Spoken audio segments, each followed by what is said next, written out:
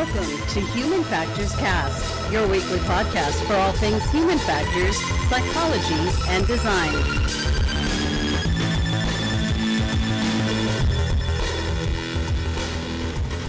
So, Blake, that bathroom smells way too much like lemon. Like, is it too lemony for you? Like somebody overcorrected with the poopery? Like, somebody did it.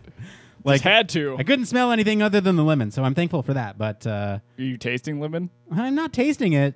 Well, you didn't get enough lemon. I don't know. I'm tasting hair. I got hair in my mouth. Hey, everybody. Welcome back to another episode of Human Factors Cast.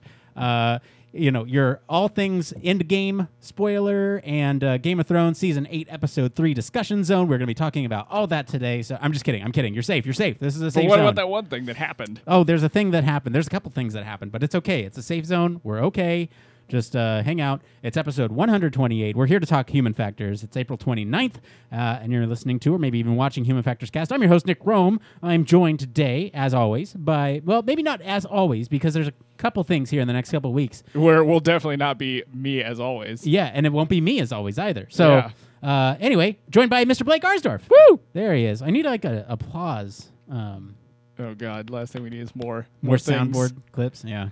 We got a lot to talk about today. We're talking about Walmart unveiling their AI-powered store of the future, scientists pulling speech directly from the brain, Google's Wing landing FAA first approval for drone delivery, and Amazon's system for tracking its warehouse workers and how it can automatically fire them. Oh, man.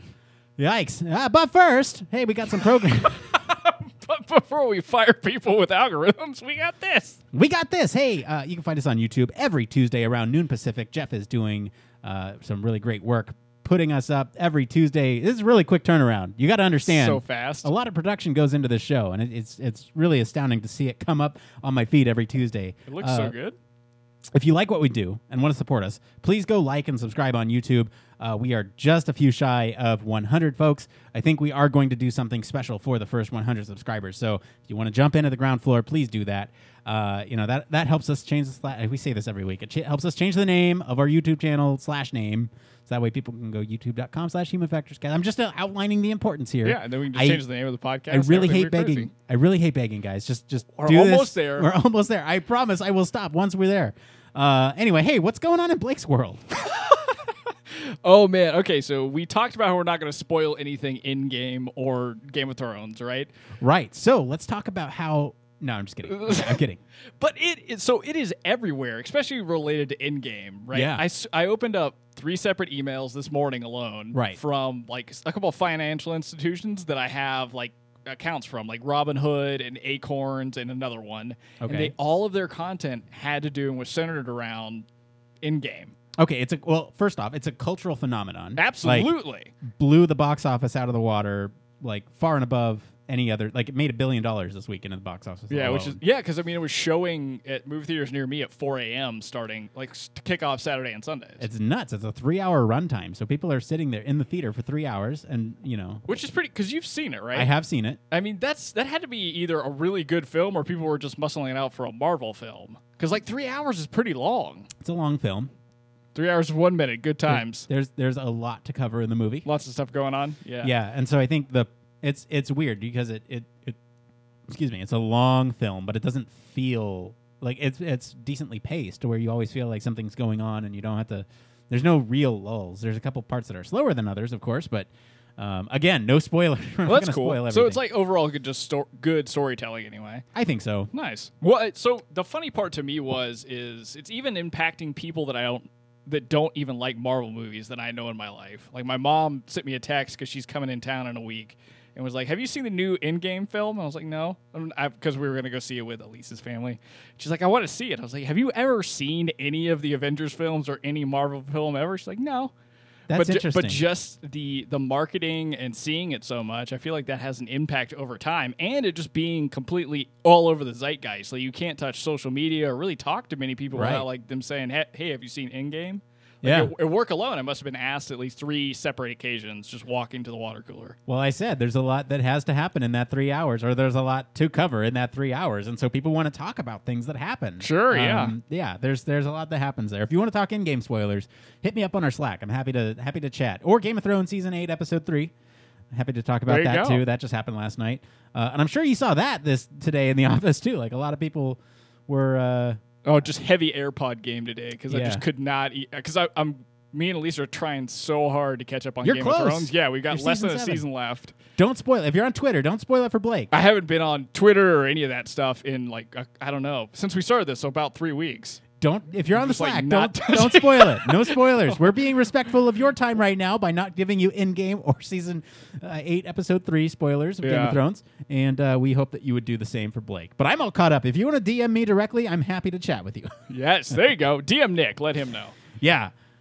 So Blake, I have some news. So a couple months ago, or I guess a couple weeks ago, I said that I won't be able to go to HFES this year. Did you say it on the podcast? I did say it on the Okay. podcast. I mentioned it briefly, and I'm really kind of heartbroken about this because I love going to HFES. I love interacting with some of our listeners there. It's a great opportunity for networking and all that stuff. And Absolutely. we had a phenomenal run last year, so I'm absolutely devastated that I will not be able to go this year. However, the reason I'm not going this year is a Drum roll, please. is a good occasion. I am expecting the birth of my first child on Yes, October there you go. 27th. So massive congratulations to Nick. Thank you. So yeah, that's happening October 27th. And man, I got to say, this whole pregnancy thing, has been really hard for me to keep secret.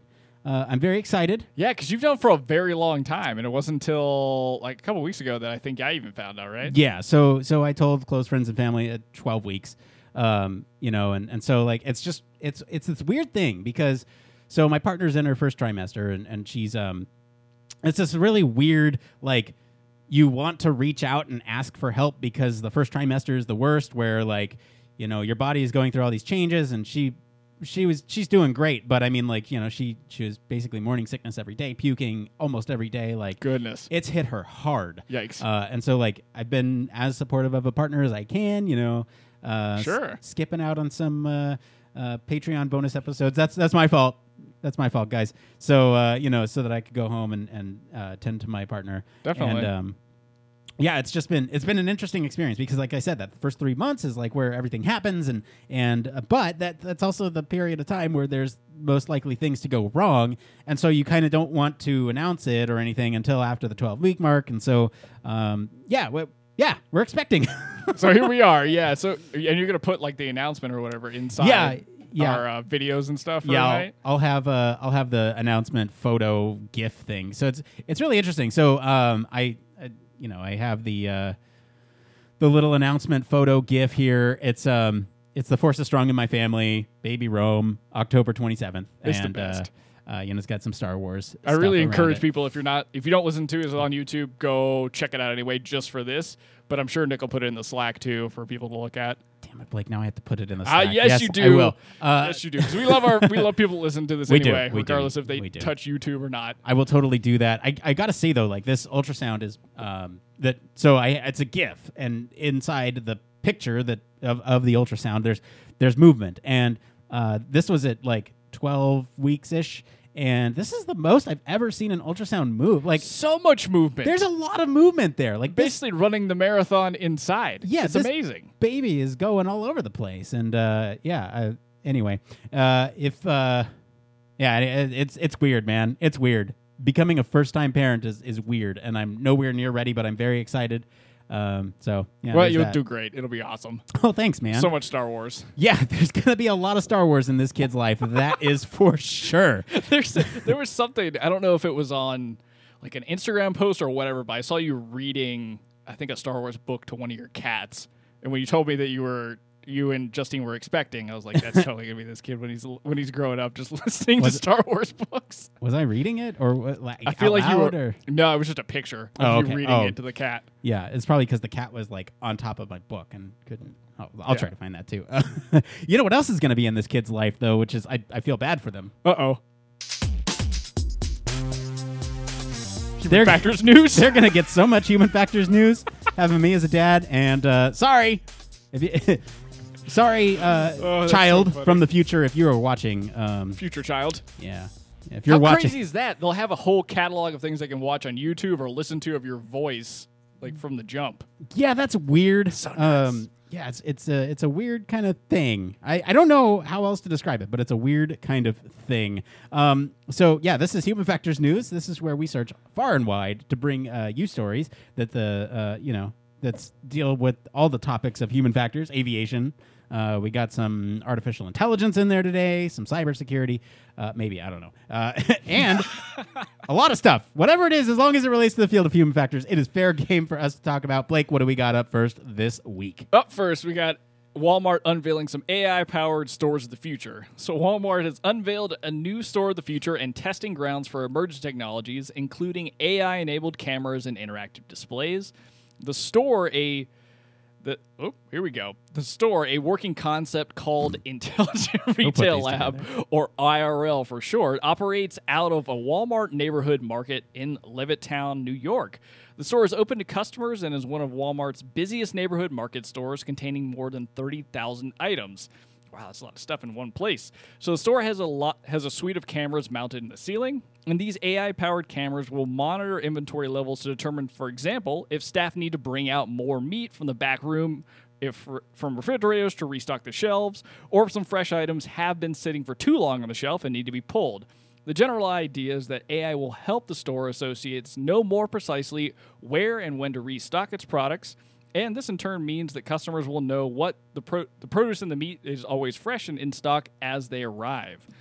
So that's kind of an interesting thing, Nick, because really, when I think of Walmart, I don't think of a grocery store. So I guess that's something that's now integrated into their ecosystem in general. Yeah, they've been doing grocery for a while. So the interesting thing about grocery is that you have perishable items, and part of the trick of actually grocery shopping is trying to find fresh ingredients that you can prepare, as well as like kind of sorting through what's good and what's not. And so kind of what the hope for this AI-powered system, for Walmart at least, is not to fire their employees, but rather... We'll get to that we'll get to that one later. It's not to fire their employees, but also it's to kind of analyze how long has something been out, and when does that thing, like, has it been picked up? Do things need restocking? And so all this is in an effort to get Walmart employees to spend less time kind of like surveying the store and what needs restocking. Vice getting an alert saying, hey, this thing needs restocking, and more about getting those same employees to engage with the people, which is great, right? I'm going to read a couple points here. Do it. So for store associates, the system allows them to stop constantly walking the store to replace inventory. Instead, they'll know what to bring out from the back room before the doors even open to customers that day. So no more, like, I remember when I worked retail, I would go count the shelves and say, okay, we need that thing, hold it in my memory, walk to the back, try to pick up that thing. I inevitably forget something, walk out, stock the shelves, and then go back because I missed something, go, okay, I need one more of those, and pull it out and put it there. And so imagine if there was just an order, like it pulled out a slip and said, you need one of these, one of these, one of these, one of these, one of these, and you could just make one run from the back with a cart full, go out and stock the shelves. That'd be the way to go. I mean, that saves you so much time as just an employee alone. Yeah. And then from the customer perspective, you're getting, in this case, since we're talking about groceries, much better produce or stuff that hasn't just been, either manhandled or that's gotten old and nasty over time. So that's pretty great. Yeah. So there's it does let customers have more fresh items, right? This whole thing is meant to more efficiently run stores. But still keep the same amount of associates. So I don't know. That's an interesting point. There's a couple other things in this article that I want to point out here. One interesting bit is that they have this the cameras and the sensors in the store. They're pumping out 1.6 terabytes of data. That's scary, insane per second. Every second. Oh my! How much do they have in a day? Yeah. So that's right. Math. I would imagine that it's only operable during store hours or shortly after, shortly outside that window. So you take about half the day off, right? But I'd imagine it also keeps a cache and then purges a month, like holds a month worth of storage or something. I wonder if it would be useful for them to keep it for trends. Well, I'd imagine they'd keep the data, but the actual like camera data, I don't think. I think Raw they'd purge footage. that, Yeah. but the like zeros and ones of is something there? When did it go? I think that is data that they would keep. But yeah, that's a lot of data. That's a lot that's a lot of data just to capture, but then processing too, and then thinking about like how quickly, which is the benefit of I guess AI in this case, but how quickly it's got to kind of make decisions based off of that amount of data in 1 second, Right. to transmit it to I guess an associate who's got to go make a decision based off of that. So that's pretty incredible, just computing power alone. Yeah, so Walmart has the resources to do this, and it'd be interesting to see what kind of other applications that this can be applied to, right? I feel like produce and perishable items are kind of the most advanced you can get because they're on a schedule. If you have expiration dates tied to things, when something was put out, when that's expired. And so because of that, you can always make sure that things out on the shelves are like, still within their freshness window or whatever. Whereas like just regular stocked items, that's like, there's no time limit on those. There might be, but they're less time window, smaller time window. That's what I'm Sure, trying to they say. got like a longer shelf life for sure. Yeah. But at the same time, I mean, when we're talking about customer experience, that some of that has to do with how the store just looks in general, and maybe this ability to watch, a section of the store over time during the day can again stop a associate from just having to stroll the store the entire Right. day, and maybe be more focused on talking to people. Although I don't know about you, I get kind of weirded out when like I have an associate that's like a little too in my Yeah. face about things that like trying to help me. Well, where is this one at? This one's at It's in New York, I think. New York. Okay, so I don't know because I feel the same way. Like I wouldn't want to get out, and go. Yeah. Even if I can't find something, I usually won't ask. Yeah, That's the worst. Same.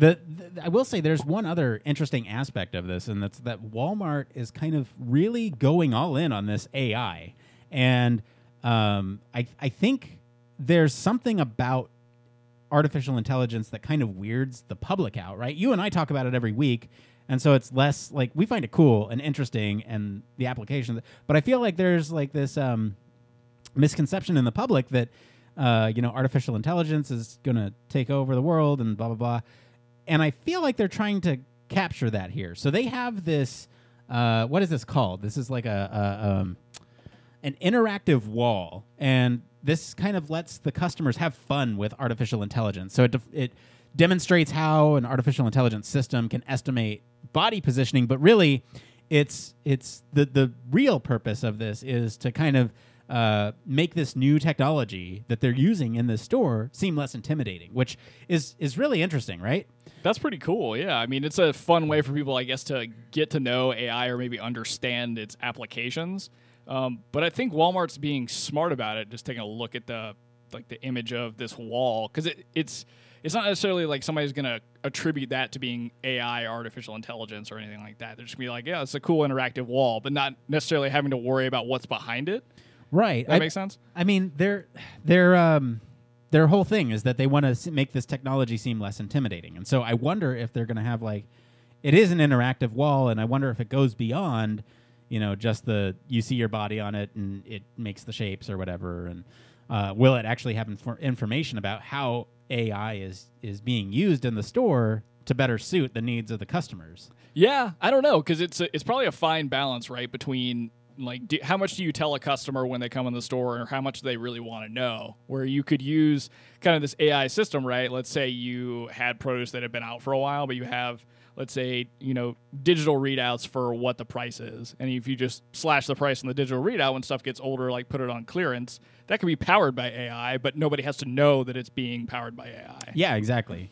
But I mean, Walmart in general has made a very interesting play into technology, especially over the past couple of years, because they've got like Walmart lab places all over the country now that are really focusing on the user experience of tech, how to bring in machine learning and AI into their stores, and what it really means, how it's going to impact people.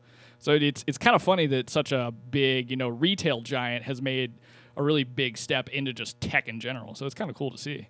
Yeah, some of the next steps here are really interesting. So after the meat inventory levels are using that AI system, right after they've kind of done this dry run, they're kind of looking at AI systems to ensure that shopping carts are available for customers. So whether that's like pinging a lot attendant to go out and wrangle up all the carts and put it, instead of like waiting until all of them are out. I don't know. That'll be cool to see too. And then also making sure that registers are open and staffed when they need it. So like instead of waiting in line, maybe they call more employees from the floor that are trained on registers to come forward when the demand demands it, right? Because there can be a surge of people. Absolutely. So to see, employees kind of shift roles and kind of have this like sort of floating role, it's going to change the way people work, but I think it's for the better. It's giving them more skills because technology is being employed in ways that demand it. Yeah, and I think ultimately it does the justice of giving them more skills. And then I would assume if I didn't feel like I was having to walk around the store and just kind of aimlessly figure out where stuff needed to be restocked, I would feel like I was using my time more wisely in my job. Yeah. And so I would just feel generally better about my job. Yeah. I mean, look, like that does bring up a good point. We are spinning this in a pretty positive light. Sure. But I mean, if you think about it from the employee's perspective, like there are going to be some people who this is like an efficiency thing, and there are going to be some people that says, okay, they're literally trying to get me to work every second of every day that I'm there. And whereas like, maybe someone finds kind of comfort in that I'm going to look for these things and go to the back and not interact with customers and, pick up these things and then go and fill them up. So maybe in a sense that could be like some of the negative side, right? Yeah, I mean, it could definitely force, I don't know how Walmart works, but I could see like you start putting productivity markers related to when something gets like cashed out to somebody. How long does it take you? How many customers are you interacting with? What's the quality of those interactions that we can see on camera while you're not restocking things? How productive are you during all the time that we don't have you restocking? What are you really doing? Yeah. There's a lot of kind of scary implications of it, of course, because if the cameras are seeing that much about produce every second, they're probably seeing a lot about how people move throughout the store every second and how employees are interacting through every second. Yeah. So and then we're definitely spinning it very positively. And then maybe they link into Amazon, and when they don't meet those markers, AI fires you. Yep, there we'll we go. Get there. We'll get there. We're getting there. All right, Blake, what do we got up next? Okay, so here we go. In a feat that could eventually unlock the possibility of speech for people with severe medical conditions, scientists have successfully recreated the speech of healthy subjects by tapping directly into their brains. So the technology is a long, long way from a practical application, but the science is real and the promise is there. So researchers at UC San Francisco published a paper in Nature citing, for the first time, this study demonstrates that we can generate entire spoken sentences based on an individual's brain activity. This is an exhilarating proof of principle that with technology that is already within reach, we should be able to build a device that is clinically viable in patients with speech loss. So to be perfectly clear, this isn't some magic machine that you can sit in and it translates your thoughts into speech. It's a complex and invasive process that decodes not exactly what the subject is thinking, but what they are actually speaking. So while the system still has a long way to go, the good news is it's a start, and there are plenty of conditions that it would work for. So collecting critical brain and speech recording data could be done preemptively in cases where a stroke or degeneration is considered a risk. So Nick, this sounds so promising, and I really appreciate it when we get papers like this, especially from somewhere like Nature, where they're saying like this technology is really cool, but it's not where it needs to be, but it's at least a really good promise for what you could see in the future. Yeah.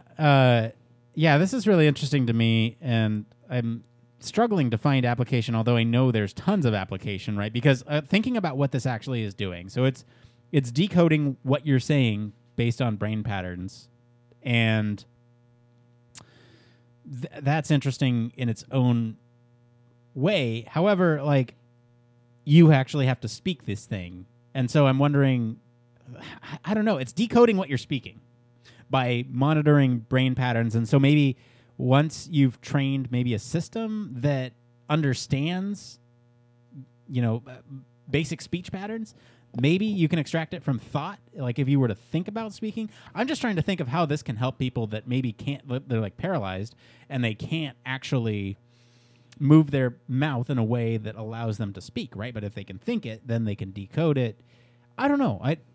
Yeah, you've got a lot of bullet points here, and maybe it illuminates it a little bit, but I'm kind of in the same realm you are, because my immediate thought was maybe this is something similar to AI, like we were just talking about, or maybe machine learning is a better way to think about it. Like if you're able to get a large sample of people and have them speak, specific sentences, and over time you like gather a full lexicon of words and all that kind of stuff. It's almost a database of speaking, and that's recording a bunch of different people's, brain electrical signal firing patterns, and maybe that has some similarities across groups. I don't really know, but then I would assume maybe some device is able to then, in people that are stroke victims or have degenerated diseases or malfunctions in the brain, if that was what they were able to do, is read kind of their minds, if you will, and create speech either through a machine or by text or any kind of other way. That's the only way I could see this working, but I feel like the way the paper phrases it means there is definitely a lot of work to be done, because they're only getting to, like you said,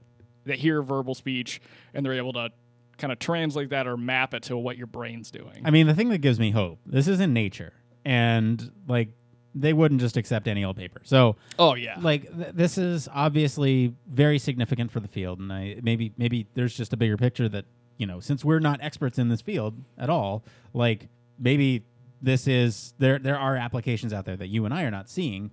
Going through some of these bullet points here. That one, Blake. Sorry. No, it's okay. That's the one I was going to bring up here. They basically map this brain activity to a virtual model in a machine learning system. So the AI piece of it, essentially allowing a recording of a brain to control a recording of a mouth. So that's interesting, right? Because you're not turning abstract thoughts into words. You're understanding the brain's concrete instructions to the muscles of the face and determining from those which words those movements would be forming. Oh, wow. So it's not even really just about the thought. It's how your brain's even producing a word. Right. Ooh. So that's interesting on another level. What? Yeah. Whoa! So that's a totally different construction than I would have ever thought, right? Because I wonder what that means in terms of if something's going to read your mind. Is it even along the same lines or similar to like creating you saying something? It's not mind reading, it's brain reading. Yes. So I guess the difference there, let's call reading your mind, like if I was thinking something, right? Like thinking "Hi, Nick." Versus saying "Hi, Nick." Right. I wonder how that looks in your brain in terms of if it's different or not. Well, so they do mention specific areas. I mean, if you're in psychology, you have a psychology background, you know these Wernicke's and Brokaw's areas. So they're looking at those and kind of looking at certain patterns of brain activity that comes after you think and arrange these words in these areas. But before those signals are sent to the motor cortex, so like making your mouth and tongue move to create these words. So there's this intermediate signal between those. So like, I guess, what do you do with that signal, right? That's cool in the sense that you can understand the speech production. And I'm wondering if there are ways to repair these areas that are so critical for forming speech and understanding speech that might have applications here. Like, or even like getting a little more invasive, right? Could you stimulate those parts of your brain when somebody's trying to talk? Yeah, exactly. So yeah, it's one of the, it's very tricky, right? Because there seems like there is application, but I don't know what the technology, how technology stands that like gives people their speech. I'm trying to think, their like speech cortex back, if you will. And that's not right, but gives their speech faculties back if we're able to like stimulate parts of the brain or understand like speech production from like a neuronal level. Yeah, and I don't know. There are people smarter than us that will understand the applications of this immediately. Absolutely. And if you know, please hop in the Slack and let us know the applications, because I would love to know, because neuroscience is something that I've always had a passion about, but don't know a whole lot about it. Yeah. So it's really cool that I mean, like, this is awesome. We know more now than we did, and if you can map a database, then that's awesome. Interesting. Yeah. Let's see here. Can I read this last line? Yeah, go for it. Because this is kind of the problem statement of the entire method they're talking about earlier. So this requires obviously a great deal of carefully collected data with somebody with a healthy speech system.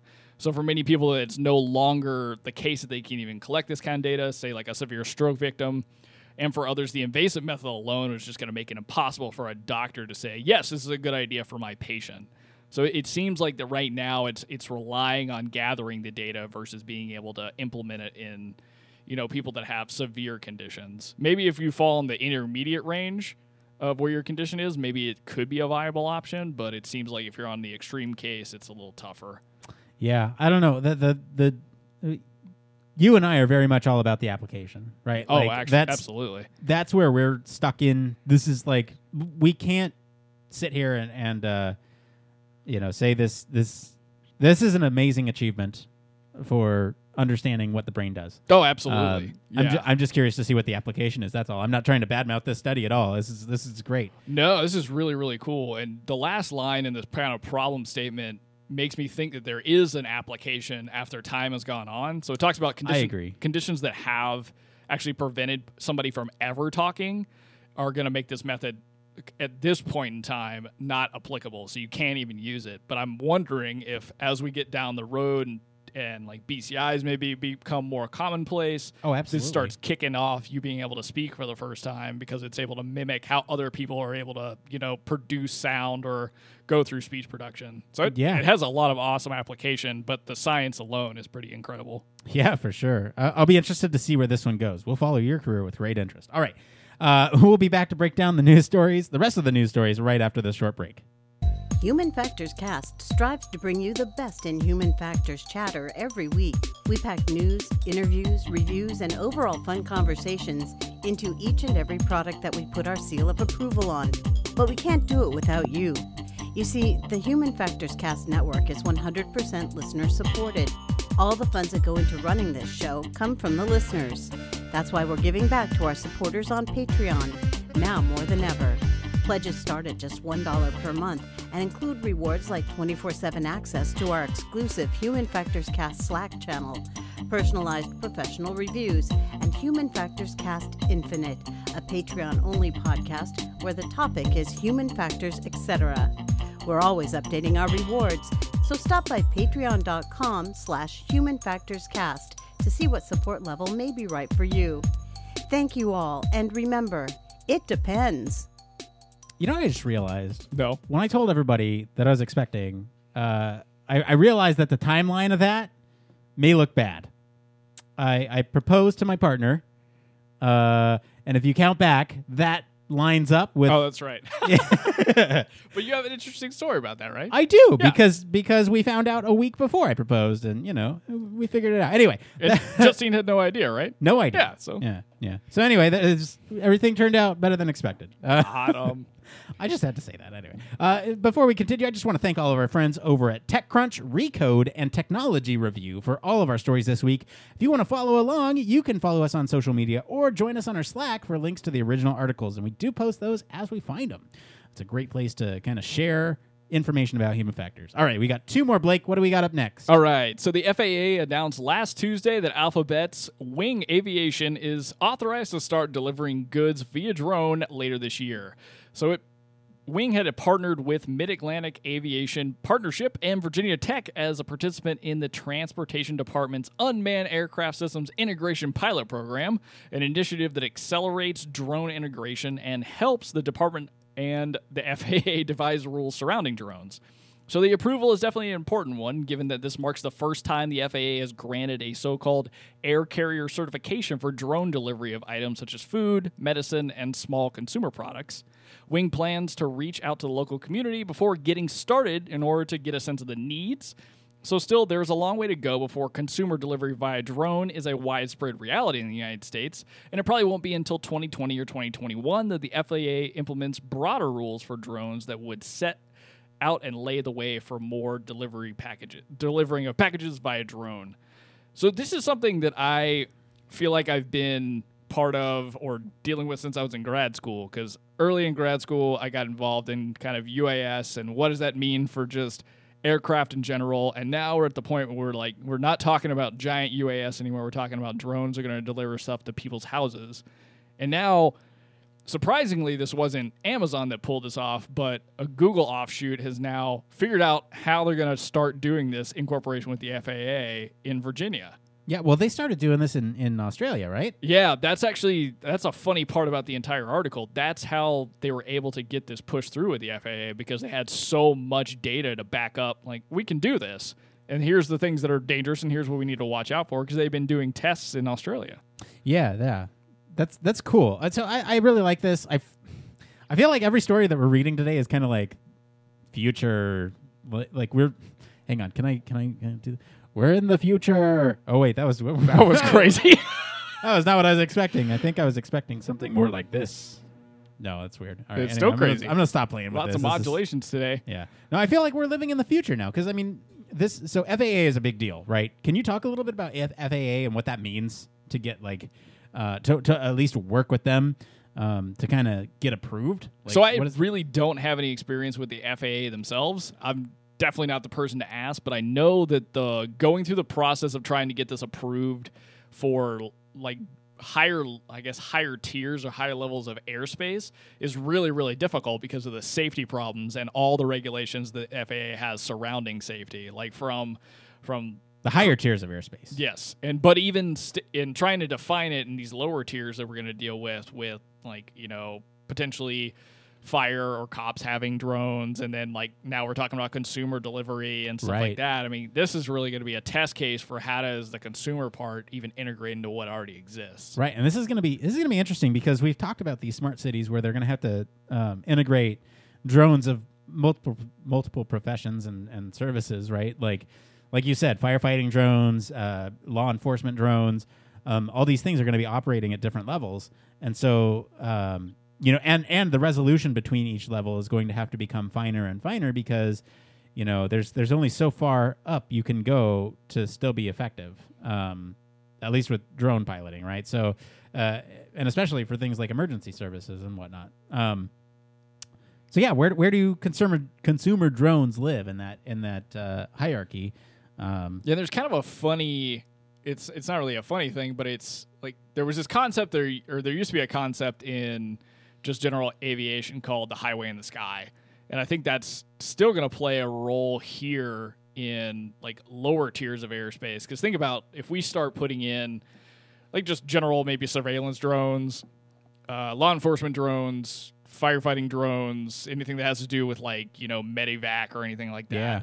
And consumer drones, now we've got to figure out some sort of priority scheme for what happens if they're operating in the same level of airspace. Because one thing this article mentions a little bit later is, although they're going to have pilots for these drones, of course, one pilot could be piloting 5 separate drones at one time. So what does that mean in terms of like how somebody deals with an emergency in that level of airspace or whatever it is? So I think there's a lot of interesting kind of multivariate problems they're going to have to wade through as these get integrated more and more. And the truth of the matter is, I don't really know how much is already integrated in our like UAS NAS system when it comes to law enforcement or firefighting. Yeah, I mean, they bring up some good points here that they're going to have to get around some of these issues like noise restrictions, safety, and air traffic control. We just talked about air traffic control, but safety kind of goes hand in hand with that. Prioritizing emergency vehicles or emergency drones rather first. But the noise restriction one is an interesting one, because I feel like you just fly high enough to not be a problem. Maybe, but that even exists now, right? Like you can't take flights at certain times of the evening because of like noise restrictions in the city, especially in a place like San Diego, right, where you've got basically aircraft flying really close to over top of buildings to like, go in and take off. So it is a lot of noise. But drones, I mean, it's going to depend on the type. Like how big is it? Are we talking like some little DJI drone that just makes a little buzz noise? Do we know how big these are? They give a little breakdown. They're like, I think they are like 3x3 and they're 11 pounds. So they're kind of wingspan, they're hefty things. 3 feet. 11 pounds.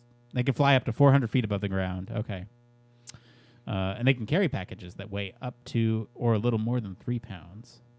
So that's pretty small, but still, that's a lot of stuff that's being delivered by aircraft. Yeah, and if you think about sort of the long-term application of this and how it could expand and scale, right? If you have, like, I'm just imagining city skylines are going to be, I don't want to say polluted, but polluted with vehicles in the sky. And is that the future we want? That sounds kind of cool, actually. Like, thinking about the city of San Diego's skyline just sitting there with a bunch of drones flying from point to point.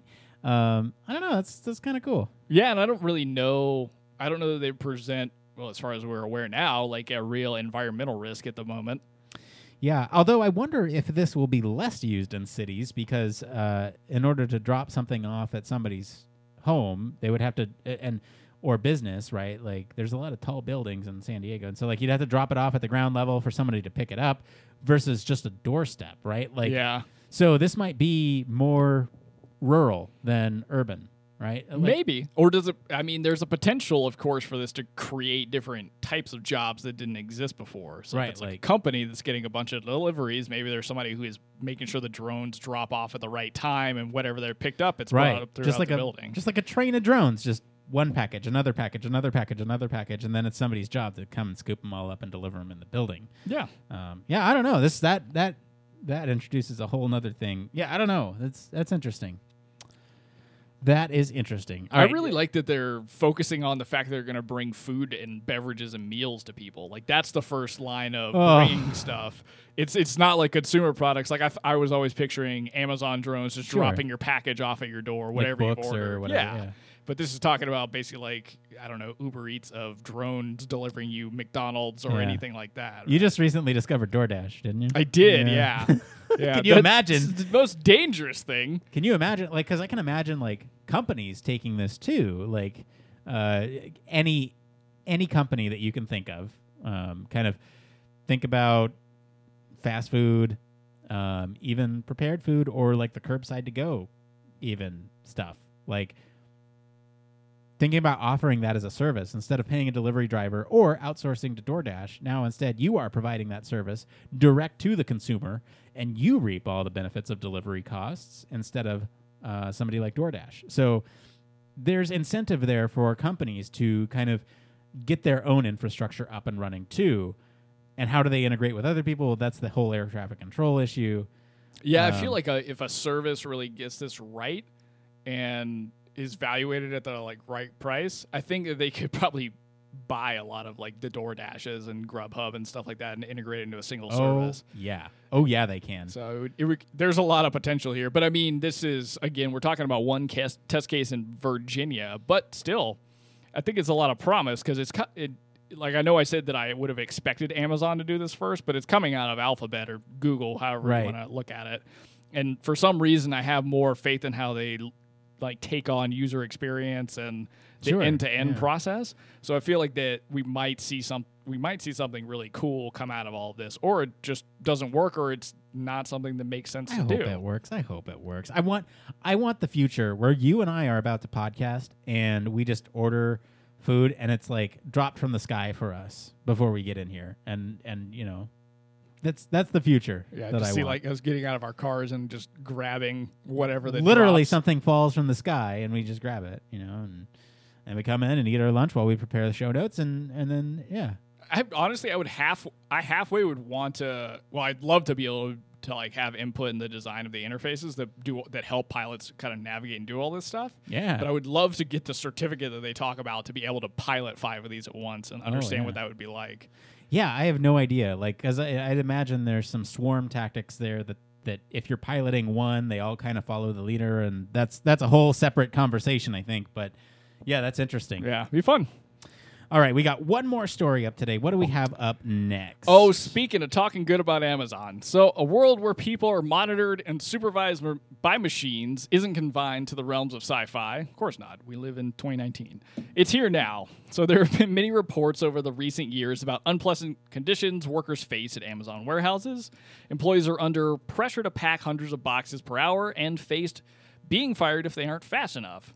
So from the automation perspective, Amazon tracks every individual worker's productivity and automatically generates warnings or even terminations without any input from supervisors. The company has said to just release people. So managers can override this process, but it doesn't say how regular any kind of managers actually do so. So Amazon says the termination process can be appealed, but Amazon isn't the first or last company to use this kind of managed by algorithm way of thinking. So we've seen this from Uber drivers complaining about similar practices from Uber. And this is definitely not the first fired by computer case. And as automation marches on, you think these stories are likely to become more commonplace over time. So I don't know. I think I'd like to upfront first kind of give Amazon's retort to this, because I guess this got published and they kind of wanted to clarify that they don't actually just fire people automatically through an algorithm. They never dismiss an employee without first ensuring that they receive any kind of support. So if somebody's not doing well, they give them training for it. They're not just firing people willy-nilly through algorithms, or so they say. So that's something that's worth pointing out. Sure. Is maybe this is the way this is framed is not so great. It needs the title of this story needs to have it's a flagging algorithm for poor work performance that could lead to termination. Which is probably going to show up in Walmart's AI system, right? I mean, because you're going to now be tracking their productivity in a whole different scale than you ever could before. Well, I mean, okay, so if you look at just metrics tracking productivity, this exists everywhere now. And in fact, employment practices still will talk to you and try to improve your performance if you are not meeting, the performance standards of the company. That exists. And so this is just weird because it's taking artificial intelligence and flagging things because it's taking new metrics that may or may not match up to what they're actually doing. I don't know. I think, again, this whole concept of artificial intelligence weirds out the public, and so there's this negative view about it where really it's just tracking new metrics that can't be done in other traditional ways. Yeah, and also too, we're talking about I think there's a stark difference we can draw. I got too many thoughts going on in my head. So there's a stark difference between maybe what you and I do day to day and how people would measure performance, or what are the key performance indicators of our job, versus being in a warehouse where you have very specific things that you need to do and do within an hour, day in and day out, depending on what orders are coming in or how much needs to exit. So, I mean, the kind of KPIs that you'd be dealing with there are lend themselves much more to a metric-based system that an algorithm could judge you on and flag you on quickly, whereas for stuff that we do, that kind of stuff does exist. Do you deliver things on time? But when we're talking of quality of work, well, that's a different story, and that leads somebody to need to come and talk to you about it so you can improve. And I think the same thing happens here, but I don't know. It's a tough one for me because I've never worked in an Amazon factory. I don't know what it's like from their management perspective, but I know anytime in any of my past jobs that somebody has come to me and said, you're not performing to either if they were comparing me to some KPI at a startup where I've experienced that, or somebody just wasn't satisfied with the quality of my products I was putting together. Right. You don't learn how to do anything better or how to hold yourself to a higher standard without have somebody come and talking to you. Yeah. So I'm glad they did clarify because that's always something you should do if you're not meeting the employer's standard. I know what this is like because when I worked retail way long ago, they would have you they would require a certain percentage of your transactions as a cashier to have them fill out that survey at the bottom. So if you get one of those things with a survey on it, fill that out because you're helping out the person. Oh, I never knew that. I didn't know that impacted anybody. Oh yeah. Oh yeah.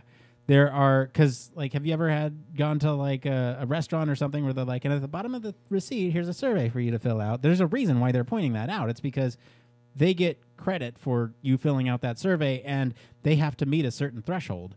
And if they don't, then they get talked to. I need to start filling out those surveys because I feel like I get them all the time. And in addition to that, yeah, I know, right? It's just people don't know. And in addition to that, there are metrics within those surveys that they have to meet. You have to get a 4 or a 5 out of 5, or else anything below a 3 you get talked to. There are some serious metrics, and it varies by location, but there are some serious metrics associated with those. And so that's why I'm saying this type of thing is already being captured and collected just in different ways, different performance metrics. And so it's now it's just a automated artificial intelligence system that is looking at them and flagging them for employers, the managers to come and talk to the employees about. Yeah, so I think that's another good point. I mean, this already exists. They've just now put in an algorithm. Right. Yeah, I don't know.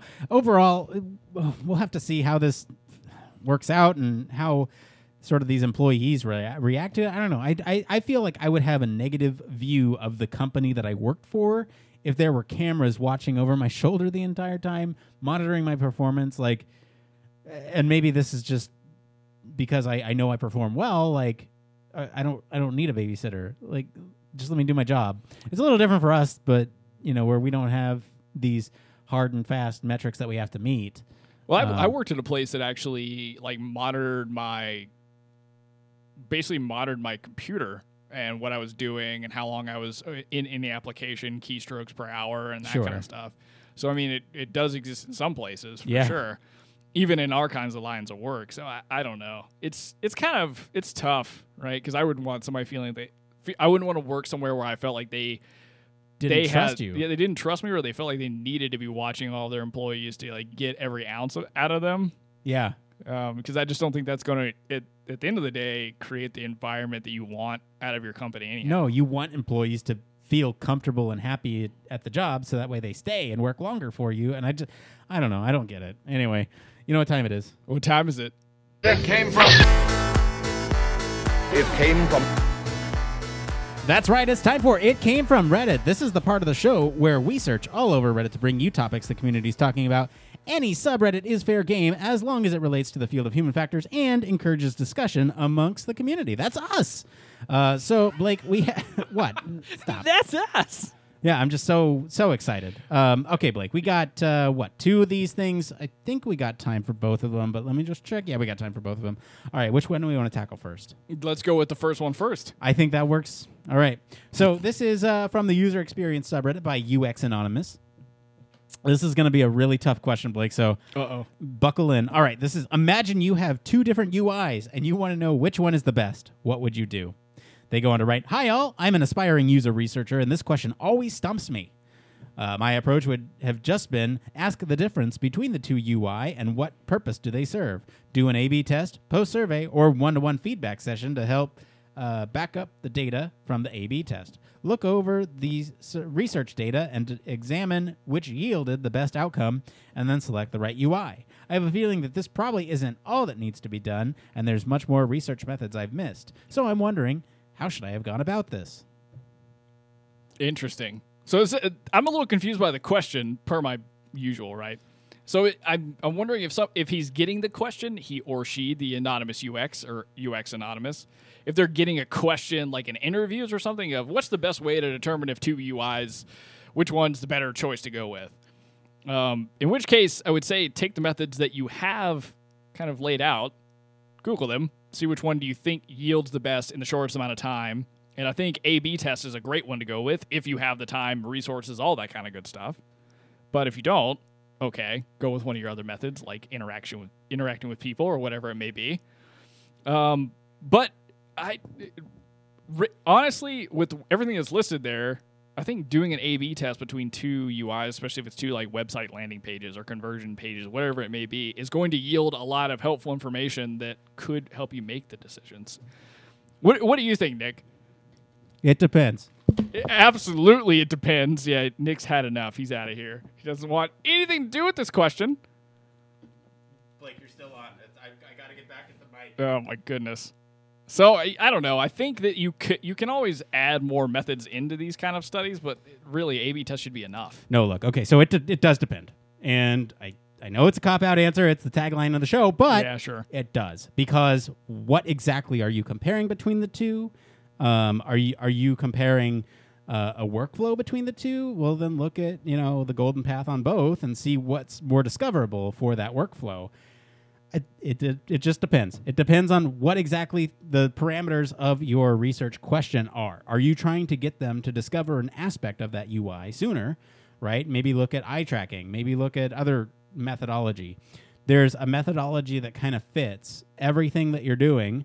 It just depends on what that research question is. And yeah, I think you have to figure out what does it mean between what's the difference between UIs? What does that actually mean? Which Yeah. one's best? What does best mean? Right. Which one is perceived better by the users? Yeah. That's a survey. Like, there's all these different methods that you can take. And I think our job as human factors professionals and UX folks, I think our job is to take the research question, translate that into methodology that will adequately meet that question, and then perform that methodology on the user interface in question, and then use that data from that analysis to inform an iterative design cycle. I think that's pretty much it. I mean, the only thing that I could see that's tricky here is if you just if you do not have the resources to do an A/B test, what do I do? Because that's an important part that I found across my experience, like doing human factors work, or if I'm doing UX, or if I'm even just doing front-end development, is what do I actually have time and resources to do in the project span? So that's an important thing to think about when you're asking research questions, is really what can you even do within the funding that you have. But I think the methodology you laid out makes a lot of sense. But again, know what the real crux of the question is. Yep, that's it. All right, we got one more. This is posted by by Blue Erd. Blue_Erd.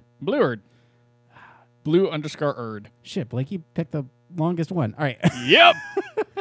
Yeah, it's because I make you read all the stories every week. Absolutely. That's why. Okay. All right, this one's titled Interested in HFE. What is this, from the UX subreddit?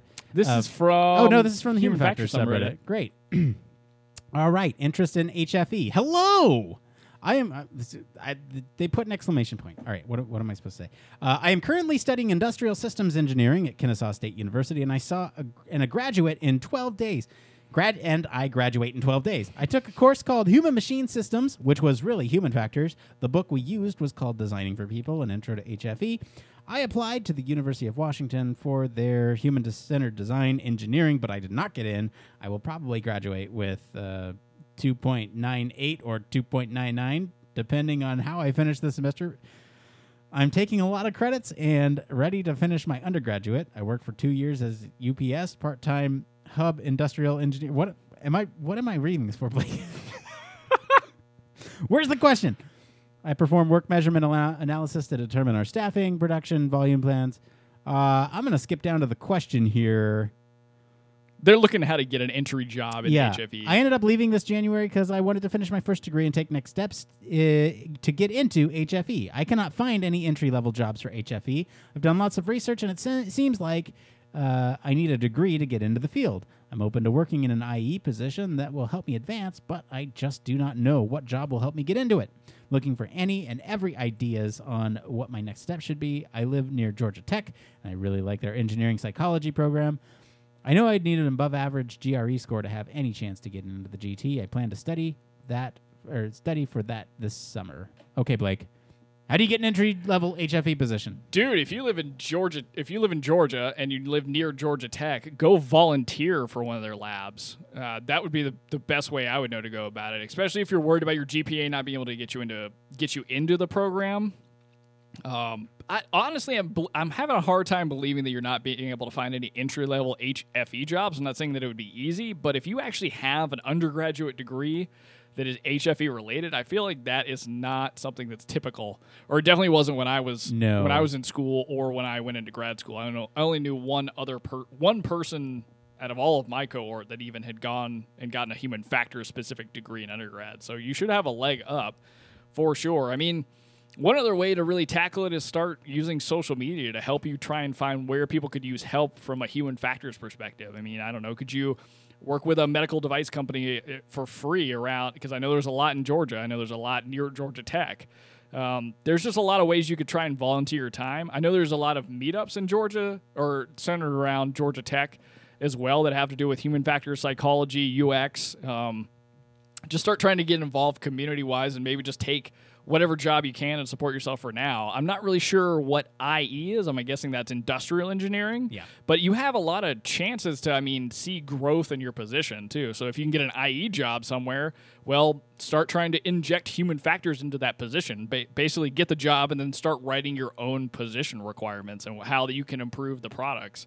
But again, you can always, I guess the last thing I would say is if you get a job that's industrial engineering or entry level HFE and you really want to get like a master's or a PhD, go to school or work a job and get some experience, and that will help you get into any kind of program if you feel like your GRE or your GPA is not really cutting it.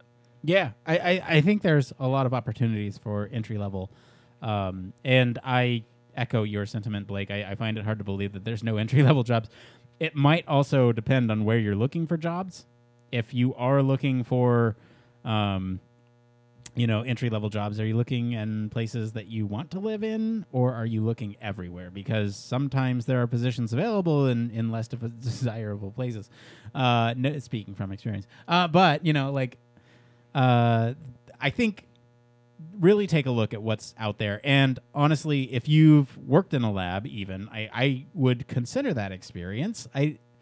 It's all about how you shape your experience. And this might be controversial. I don't know. If you've worked in a lab, you can say I've worked in a lab, and that's part of the reason you even work in a lab, right? Yeah, is to say that you've had exposure to this type of stuff. Which in undergrad, I don't know if you necessarily have to do that. Maybe that's part of the problem. Maybe, yeah. I don't know. But like Blake said, find a lab, find a meetup, find people with like interests, and start networking. And join a local HFES chapter, because I know that Georgia Tech has one, because I think the former president or current president of some organization, former president of HFES, Frank Durso, I do believe, he teaches classes there, and there's definitely a student chapter, and you don't have to be a member of the university to join a student chapter, or at least volunteer as part of it. So there's a lot of ways in to help you kind of get a little bit more experience, meet people, that kind of stuff. Yeah, make friends. Maybe reach out to people on the Human Factors Cast Slack and see if they have any entry-level positions available to you. Yeah, or, go on LinkedIn, search Human Factors entry level, and apply for every job you see. Yeah. Just do the interviews. Who cares if it's like not a place you want to live? Just have all the interviews. Yeah. Or even if it's like a middle tier job, like just apply. Just apply. Do it. Go through the motion. I believe in you. All right, you can do it. All right, so that's going to be it for today, everyone. Let us know what you guys think about our stories this week. If you're a Patreon supporter, no after show this week because I got to go home and tend to a pregnant partner. For the rest of you can join the discussion on our Slack or follow any of our social channels at HFactors Podcast. If you want to email us directly, that's show@humanfactorscast.com. If you like what you hear and want to support the show, you can leave us a review on your podcast medium of choice. Like and subscribe on YouTube, guys. We're almost there. Almost there. Every week. Almost there. So close. Or consider supporting us on Patreon. And, of course, you can always reach us at our home on the web, humanfactorscast.com. I want to thank Mr. Blake Arnsdorf for being on the show today. Where can our listeners go and find you if they want to talk about delivery drones? If you want to talk about delivery drones, you can always find me in the Human Factors Cast Slack or across social media at Don't Panic UX. Special thanks to Jeff Olson for video editing each and every week. As for me, I've been your host, Nick Rome. You can find me across social media at Nick_Rome. Thanks again for tuning into Human Factors Cast. Until next time. What does it do? We just told this guy. It depends.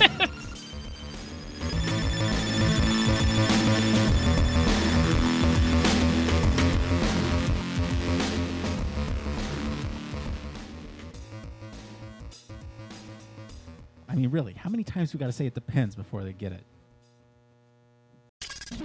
Spacecraft, railway locomotives, nuclear submarines, healthcare, jet aircraft, these are all examples of highly technical systems and organisations, and all have one particular thing in common.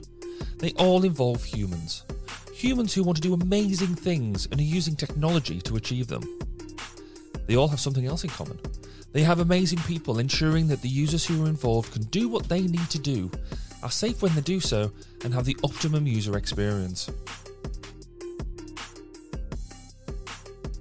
These people are Human Factors practitioners, and on 1202, the Human Factors podcast, they talk to me, Barry Kirby, about what they do, sharing their career paths, highlighting their ideas and best practices, and fundamentally raising awareness of our discipline. Find us on 1202podcast.com, on social media, and on your favourite podcast directory, because it's more than just common sense.